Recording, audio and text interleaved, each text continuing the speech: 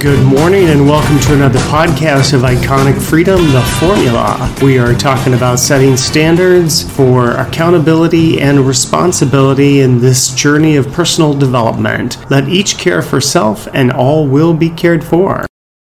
Now you have adults going, I was offended, and I have rights. Well, so what? Be offended. Nothing happens. You're an adult. Grow up. Deal with it. I was offended. I don't care. Nothing happens when you're offended. There's nothing. I went to the comedy show, and the comedian said something about the Lord, and I was offended. And when I woke up in the morning, I had leprosy.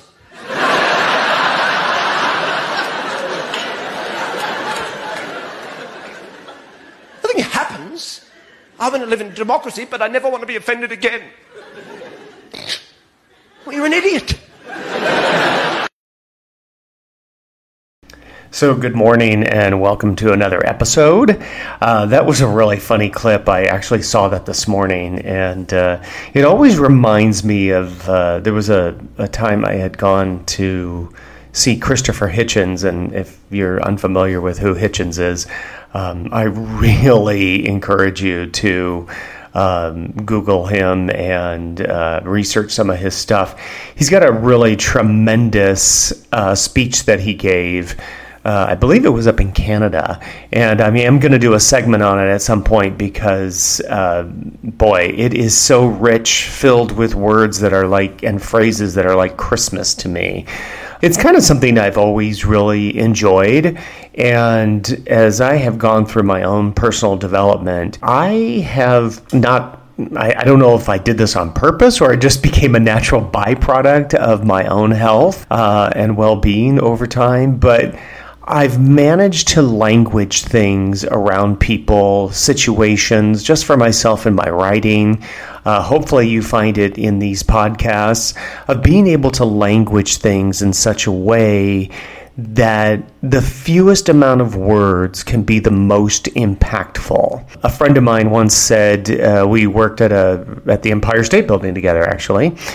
Shout out to Dan. And one of the things that he had said was, you know, people should not confuse a difficult choice with no choice at all. It was such a profound statement. I mean, I have totally incorporated it into my own lexicon, and it has become part of, you know, my own life experiences. And when I've been in situations where that has been applicable, it really does help people to consolidate a lot of words and phrases and thoughts and all kinds of other shenanigans into that one understanding of, oh, I don't have any choices. Oh, I don't know what I could do. My life is so messed up. I can't bring any order to it, you know, and I did this and I did that. It's like, but you should not confuse a difficult choice with no choice at all, where people want to victimize themselves, right?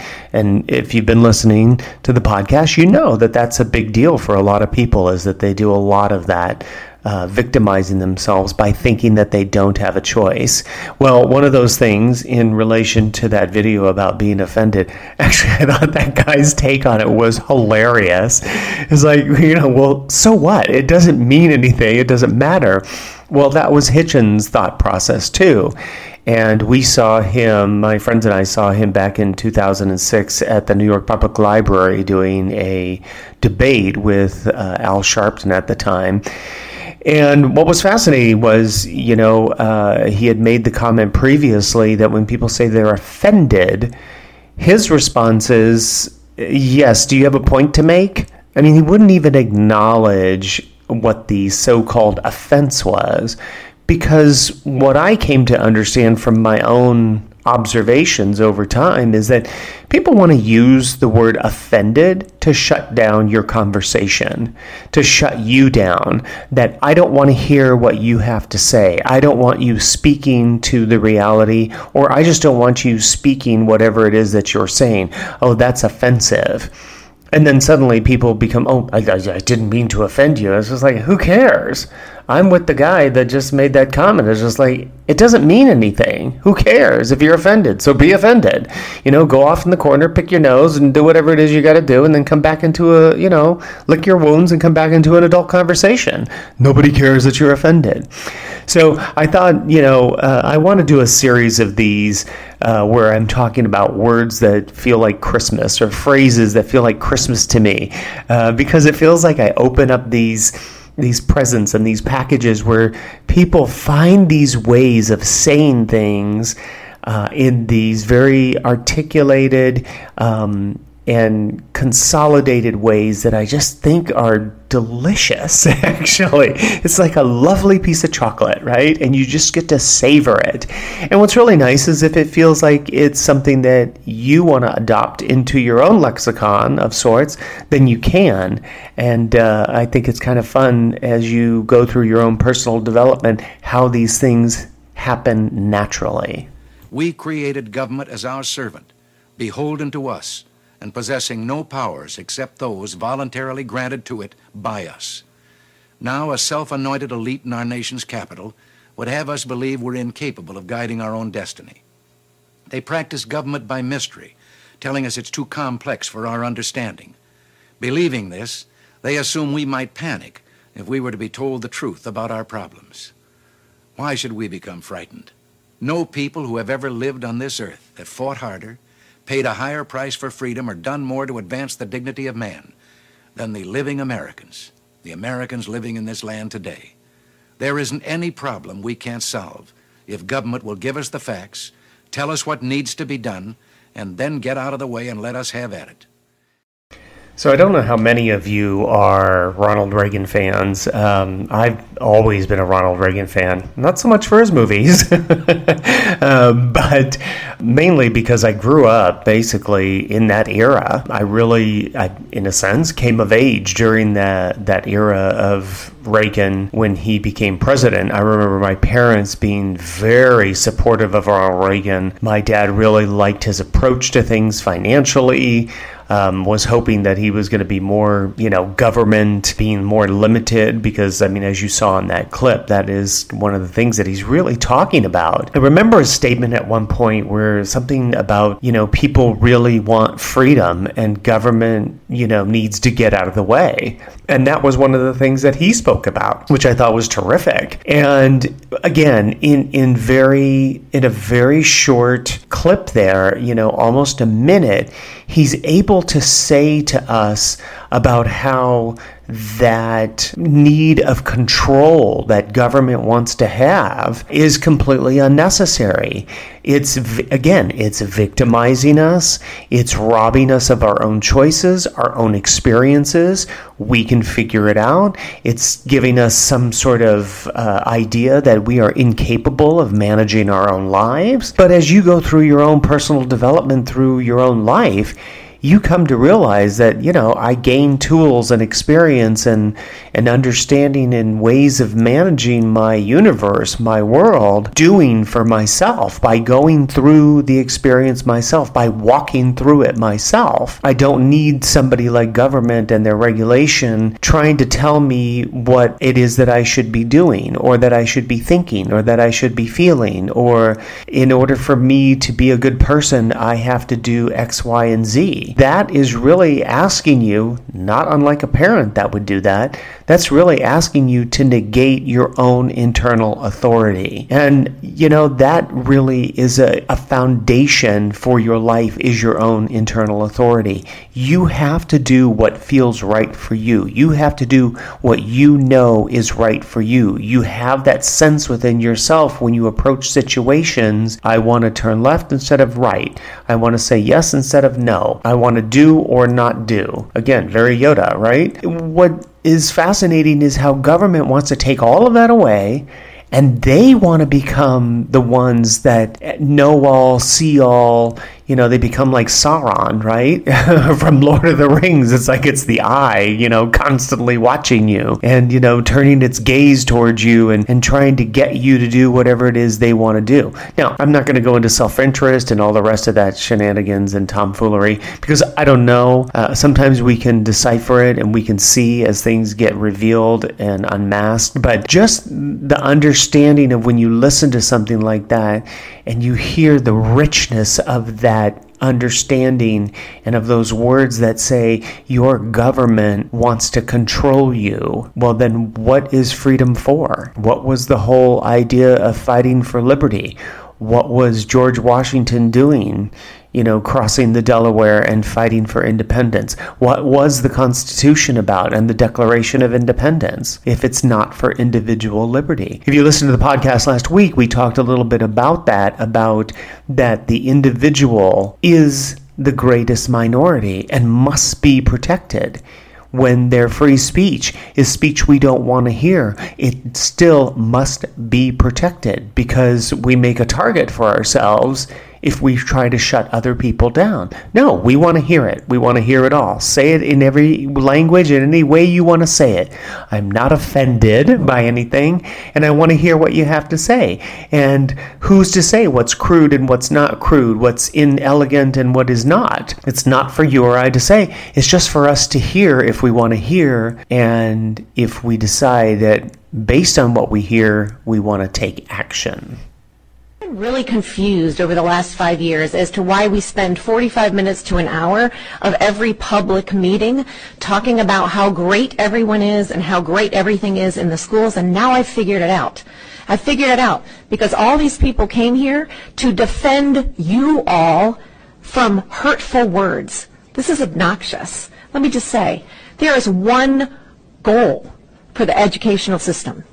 It should be to prepare children to enter careers to be productive members of society. It is not a counseling session. It is not a self-help area. It is not somewhere to find yourself, and we should not be led by the children, for goodness sake. The children are called dependents for a reason. They depend on us who have fully developed brains. You cannot feel your way through life. The issues that we are talking about, we are bringing you statistics. We are talking about scholastics. We are talking about funding. We are talking about busing. We are talking about trying to figure out how to make our children be as successful as possible. And I am sure that that is your goal.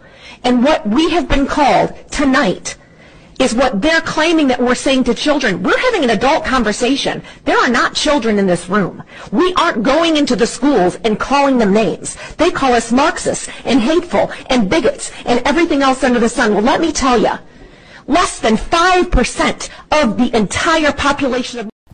So that was another fun clip, I thought. I really liked what she had to say.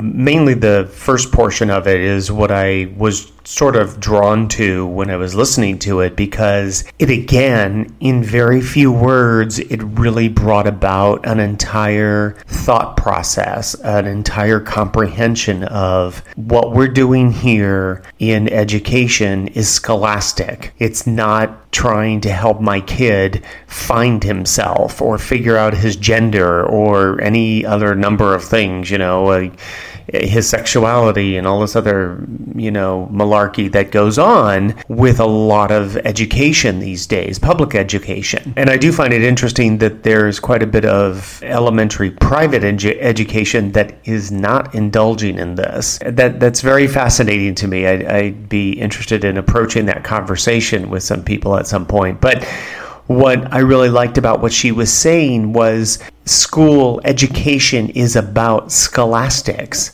It's about teaching kids how to think, not what to think, but how to think, how to decipher information, how to gather information, present yourself with a hypothesis, look to see, what is true, what is not true. Can I replicate it?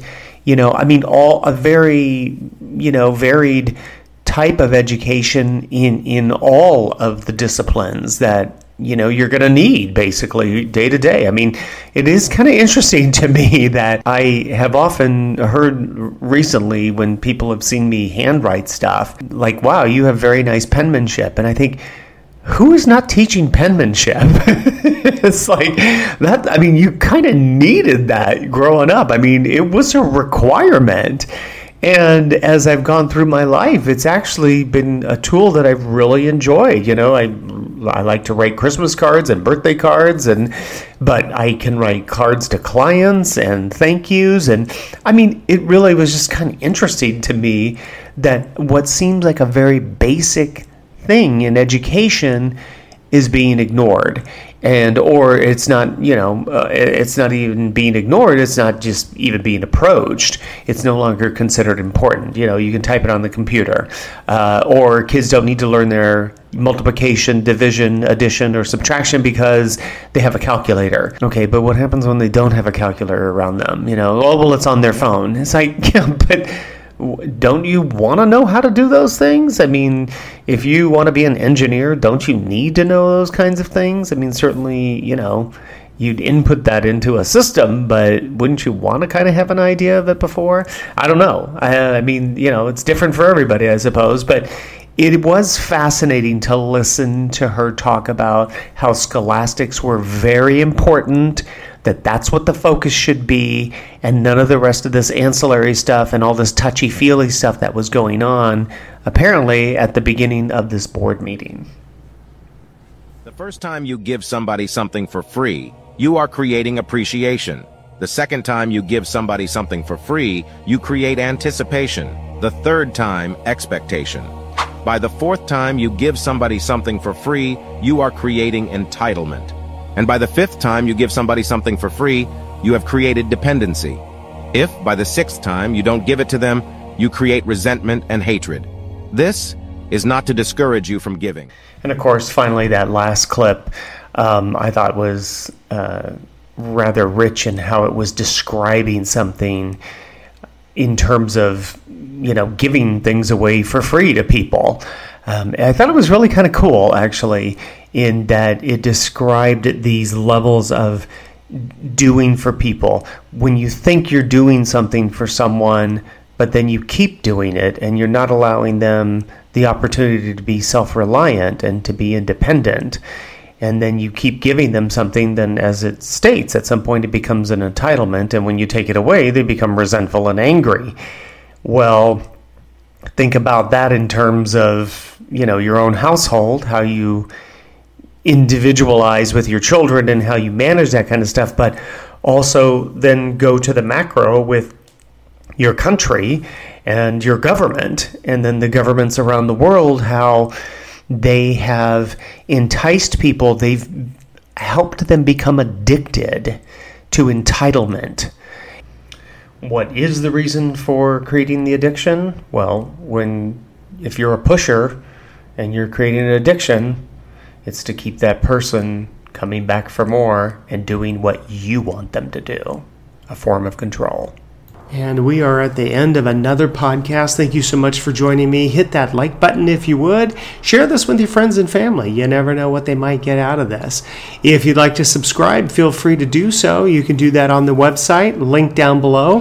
My email is there, so if you have a situation that you'd like me to cover on the podcast, that would be awesome. I'd be happy to do that. Send me an email.